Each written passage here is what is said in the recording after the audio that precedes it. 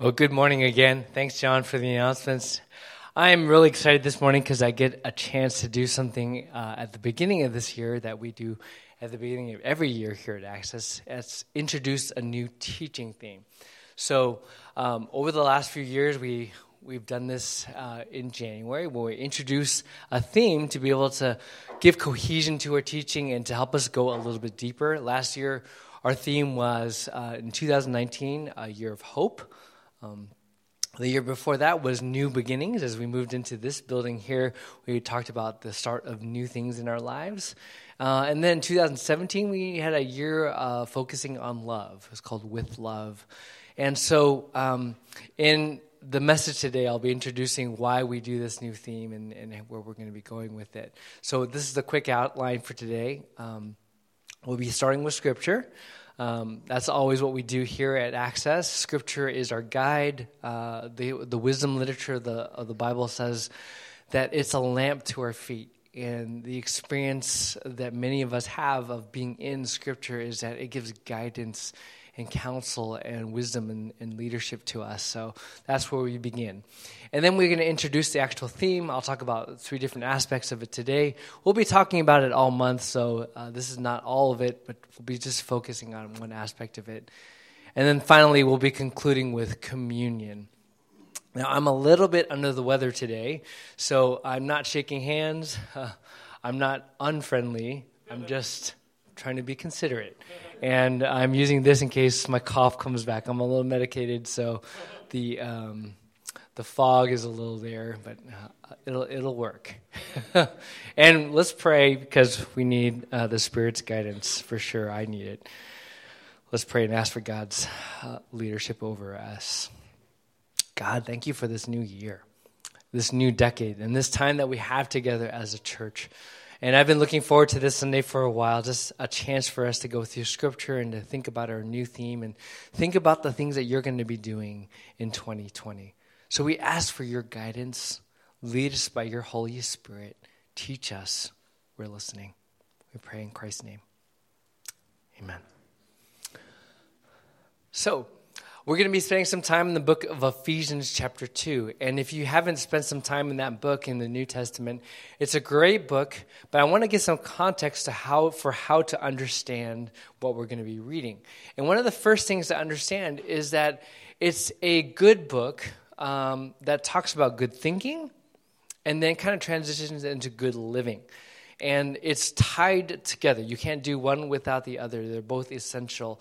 But Paul starts with a lot of high theological concepts that are really important for this young church to understand, and then he moves through those concepts in order to get to right living. We're going to be spending more time in the first part, good thinking, but it is up to us to continue living into this for the rest of the year. So the context that we're looking at is a theological one where we're looking at good thinking to move us into good living. The other word of context that I want to say is that this was the early church. It was a very strange combination of people that were all of a sudden thrust together to live a new life. And they weren't necessarily people who would get along together. It's not like they just brought their friends to church. It was like the Spirit of God just moved and brought a bunch of people together. Some of them didn't speak the same language. Some of them had different cultures. One of the main differences between the groups of people were some of them were Jewish and some of them were Gentiles. Now, that's probably not a cultural difference that you're as aware of here now and today, but back then that was a very serious conflict that sometimes would provoke hostility, mistrust. They didn't really necessarily get along with each other. And it wasn't just a personal thing. It wasn't just like, he's an extrovert, she's an introvert, I don't get along with them, or that kind of a thing. That's we have that today, but this was a historical context, a historical conflict. That meant that, like, their dads were kind of enemies too. Or their grandparents, like one grandparent maybe put the other grandparent in jail. One other grandmother put the other grandmother out of business. It was that kind of conflict that went on. And so to enter into these new relationships as a new church took some careful theological work so that they could become this new community. So these are great analogies and stories that we'll unpack for our own context as the year progresses. You can kind of see where this might be going, but I'm just laying this out now. Now, we're going to be reading this, and let's listen carefully to what Paul is saying to these early believers. Therefore, remember that formerly you who are Gentiles by birth and called uncircumcised by those who call themselves the circumcision, which is done in the body by human hands, remember that at that time you were separate from Christ, excluded from citizenship in Israel, and foreigners to the covenant of the promise, without hope, without God in the world. But now in Christ Jesus, you who once were far away have been brought near by the blood of Christ. For he himself is our peace. He who made the two groups one has destroyed the barrier, the dividing wall of hostility, by setting aside in his flesh the law with its commands and regulations. His purpose was to create in himself one new humanity out of the two, thus making peace, and in one body to reconcile both of them to God through the cross, by which he put to death their hostility. He came and preached peace to you who were far away and peace to those who were near, for through him we both have access to the Father by one Spirit. There's two things I want us to notice here in the beginning part of this Ephesians passage, things that I want to unpack a little bit. The first is this phrase of being in Christ. If you read through Ephesians, and I highly encourage you to do so, you'll see all the way up till chapter 2 in this midpoint, there's this phrase of being in Christ or in him. We have these realities that are now spoken over the Ephesian believers. People are now blessed because they are in Christ. They are chosen. They're loved. They're redeemed. They were once dead, and now they are alive in Christ. They were created for good work. And all of these things he lists out, and these are high theological concepts that you can spend a lifetime living into. There's a very deep, rich kind of idea flow here. And then he gets to this concept, which is kind of the main thing that we're going to be looking at. He says his purpose, the purpose of Christ doing all of this, was to create in himself one new humanity. One new humanity. This is a really interesting phrase, and one that is filled with a lot of meaning. This is our new theme for 2020, new humanity. And I sort of cobbled together a slide. Hopefully this will be our slide for next year, this coming year, we'll see. I kind of like it, but I'm working on it. So this is Ephesians 2:15. This is our new theme for 2020. It's the idea that in Christ we have these new things for us. There's this richness, this new kind of life that we live together. We're not simply saved so that we can go to heaven someday. We are saved, and in Christ there is the birth of a new humanity. Now, many of us are trying these days to build our sense of identity. That's kind of normal human work. We build our humanity, our identity, around things like our race, what we can do, what we can accomplish, our school, our grades, our titles at work, whatever it might be. A lot of us, this is the constant thing that we're doing, is building our sense of identity, right? But in Christ, this new humanity supersedes that. It's more important than that. And our new humanity in Christ provides us with the foundation for which to build, by which we build our new identity. And then these things begin to not matter as much. So I tried to find an analogy. Kids, I was thinking about you this week. And so We have this custom in our household. Every year we watch Harry Potter. We go through the whole series. We're big Harry Potter fans, both literature and film. We especially love the films. But if you're unfamiliar with the storyline, so Harry Potter begins with the introduction of this kid, Harry, and he lives where? Covered under the stairs. He's kind of the outcast. He doesn't have his parents. He's an orphan. He's on his own. And his big issue in life as a youngster is his cousin, Dudley, who on his 11th birthday only gets 36 birthday presents, which is like one less or two less, whatever, than his previous year. So he's having a fit there in this picture. So this is Harry. He's struggling. This is his life issue. His cousin and his aunt and his uncle who are sort of borderline abusive, neglectful, and all that stuff. And so here we are with Harry. But as the story progresses, a new reality begins to take place. He begins to wake up to the reality that actually he's got some gifts. He's got some powers, and he is actually part of a much bigger story that involves this guy, Voldemort. And perhaps it's him and his friends who have a role to play in taking down someone who is trying to destroy the world. And all of a sudden, the other things in his life don't seem to matter as much because this new reality has superseded. So I kind of grayed out. That's my version of, yeah. So I'm trying to get a point across. Grayed out Dudley there because Voldemort is a much bigger enemy than Dudley, right? So yeah, of course he is.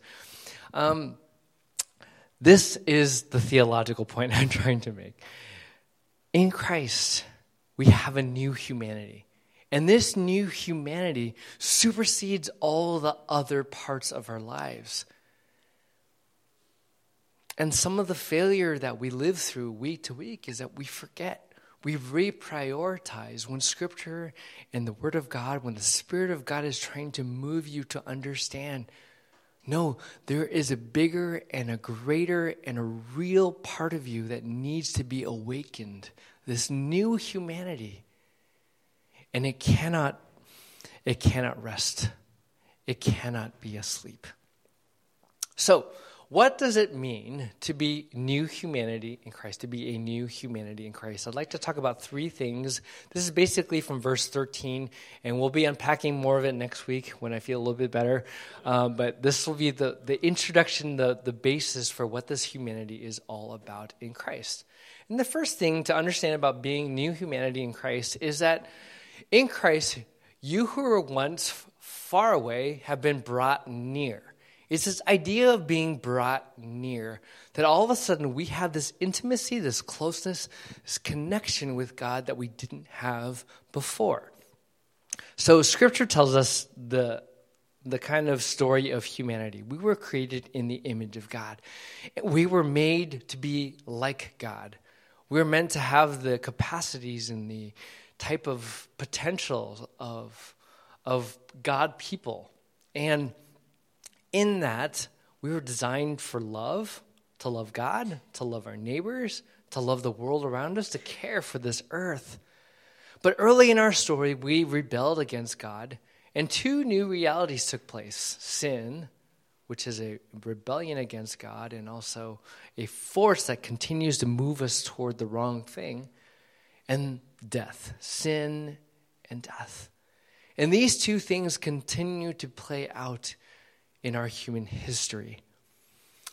But in Christ, in Jesus, this is the message of the gospel, we have been invited to new life. We have been brought near. This proximity, this nearness, this intimacy with God has been reawakened. Now in Christ Jesus, you who were once far away have been brought near. There's a story that I was thinking about this week. It comes from this author and speaker named Lee Strobel, who writes about the case for Christ. But he gives a story about GIs that were active during the Korean War. There's a story of one in particular, a soldier who had an affair with a Korean woman, and they had a daughter. And when the war ended, he flew back to America, leaving her stranded with a new child who was half Korean and half whatever race he was. And that caused a tremendous amount of shame. This little girl grew up being ridiculed for her looks, for who she was, for not having a parent. And over, this kind of persecution and this negativity began to really deform her humanity. This is a quote about what she experienced. And when you hear what you are, when you are a little child, day after day after day, you begin to believe that about yourself. I believe that anybody could do whatever they wanted to me physically because I wasn't a person. I was inhuman. I was dirty. I was unclean. I had no name. I had no family. I had no future. I hated myself. Pretty grim story, but it gets a little bit more severe.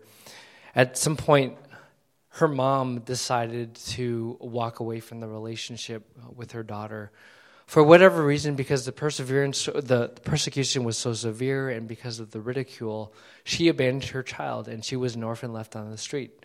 So at age 7, she was left to fend for herself. She ate the roots of plants. She ate garbage. And for 2 years, she wandered around the streets in Korea with her fellow orphans, just trying to exist. Now, at some point, she found her way to an orphanage along with the other kids, and they made a home there. Finally, she found a place where she was safe, where she could be cared for, where she had some food. But she was already past the age that most adoptions would take place. So she spent much of her time caring for the other orphans in the orphanage. One day, there was a story that an American couple was going to come and adopt a new child from the orphanage. So she spent her time kind of cleaning up some of the kids, some of the babies in the orphanage, because at least one of them would get a new start, a new chance to begin a new life somewhere else, away from all the tragedy that she experienced. And she writes about this. And as this American couple came by and looked at all the children, she was noticed. And the father came over to this young girl. Now, this is a lot of text. I lost my voice yesterday, so I just pasted it on here just in case I wanted to tell the story. But I can read it today. It was like Goliath had come back to life. I saw the man with his huge hands lift up each and every baby. I knew he loved every one of them as if they were his own. I saw tears running down his face, and I knew if they could, they would have taken the whole lot home with them. She writes later on that the hand felt so good, like she just wanted to go home. He saw me out of the corner of his eye. Now, let me tell you, I was 9 years old, but I didn't even weigh 30 pounds. I was a scrawny thing. I had worms in my body. I had lice in my hair. I had boils all over me. I was full of scars. It was not a pretty sight. But the man came over to me and began rattling away something in English, and I looked up at him. Then he took his huge hand and laid it on my face. What was he saying? He was saying, I want this child. This is the child for me. Friends, this is what Ephesians 2 is all about. It's not relational distance that Paul's talking about, but all of a sudden, we've been brought near to someone who wants us, to a God who loves us, to a God who's given us favor, a God who says, this one's for me. I want this one. This is what the gospel message is about. And this is the message that we live with in our new humanity. This is a primary message for us. It defines us. It reshapes us. It is what is meant to define how you live. And the unusual thing about this story is that this young girl, because of this warm affection, didn't really know how to respond.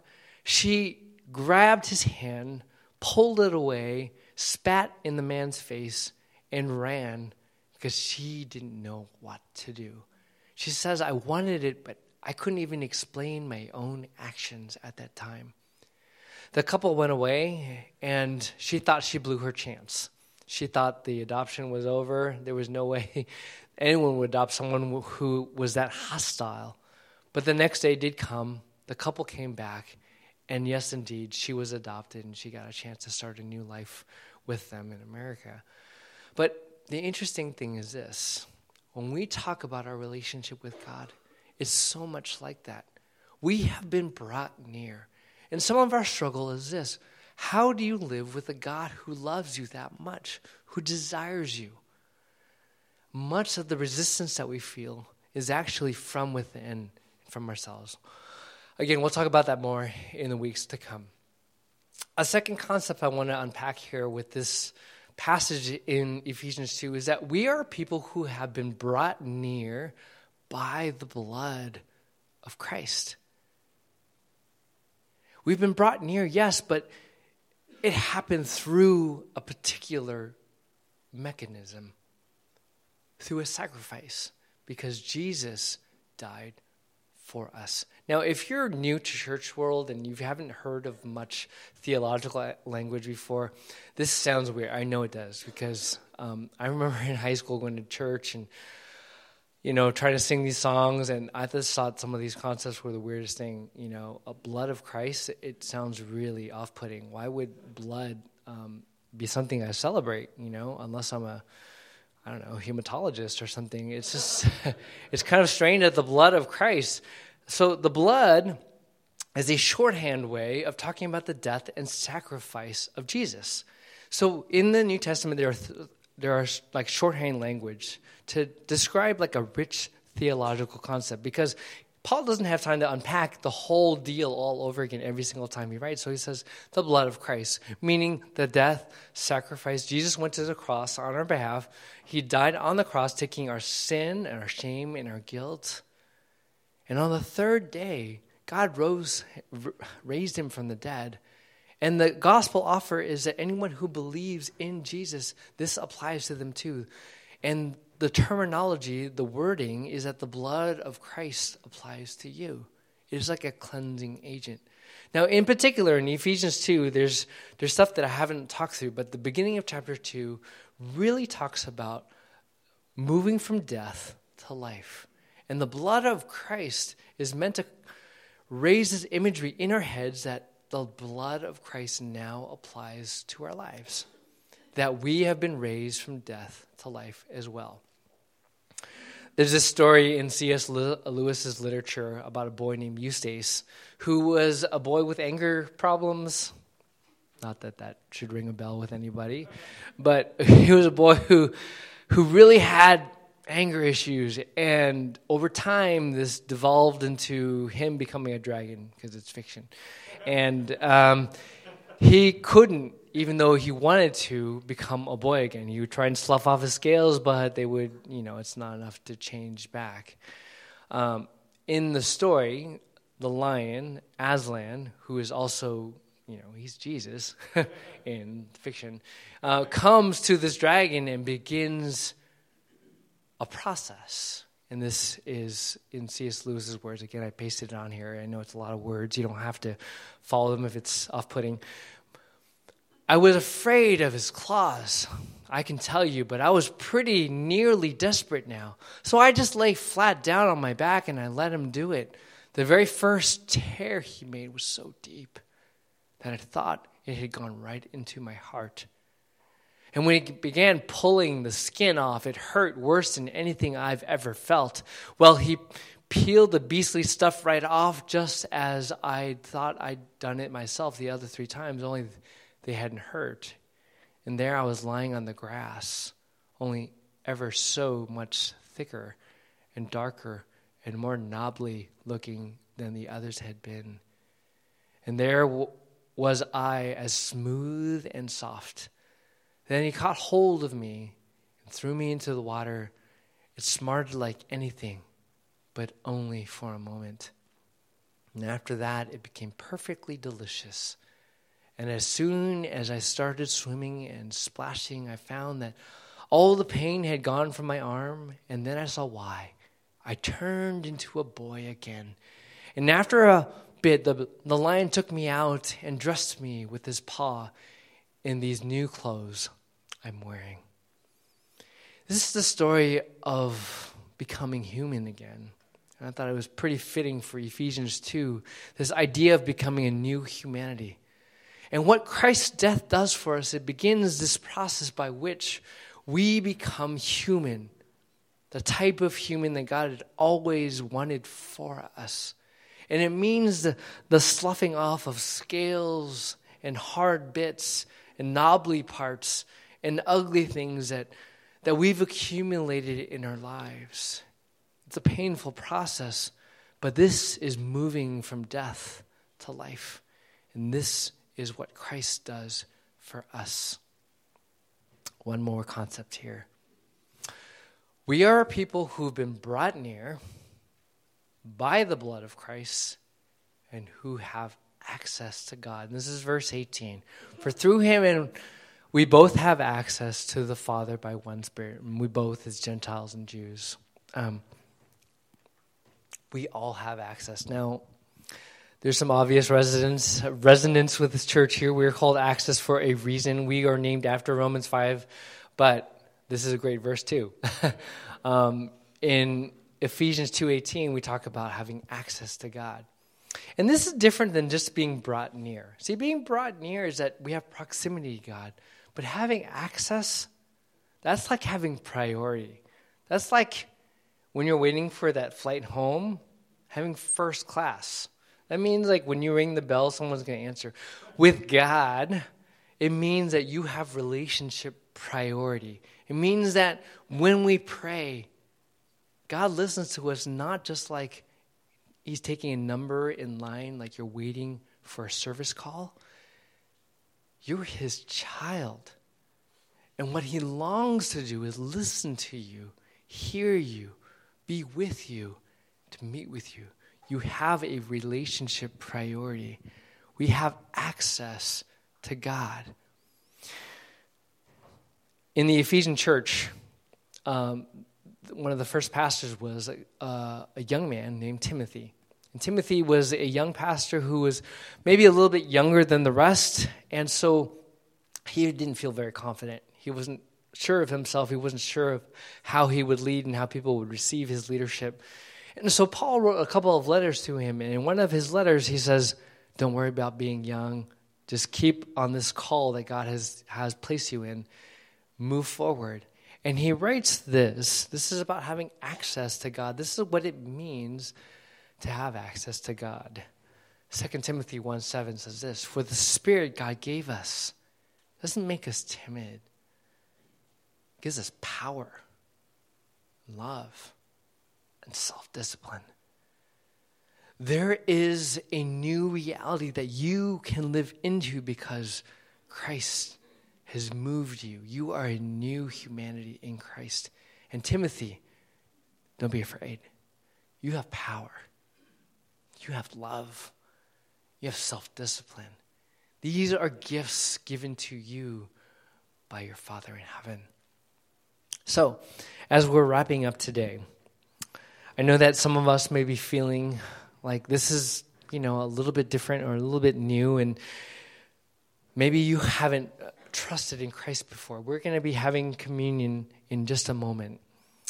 And if you are feeling like maybe today is the day that you'd like to step forward in faith, take the bread, dip it in the cup, and say, yes, I believe, I follow after you, Jesus. Receive it in faith. Become part of this new humanity. Be part of what God is doing in this world.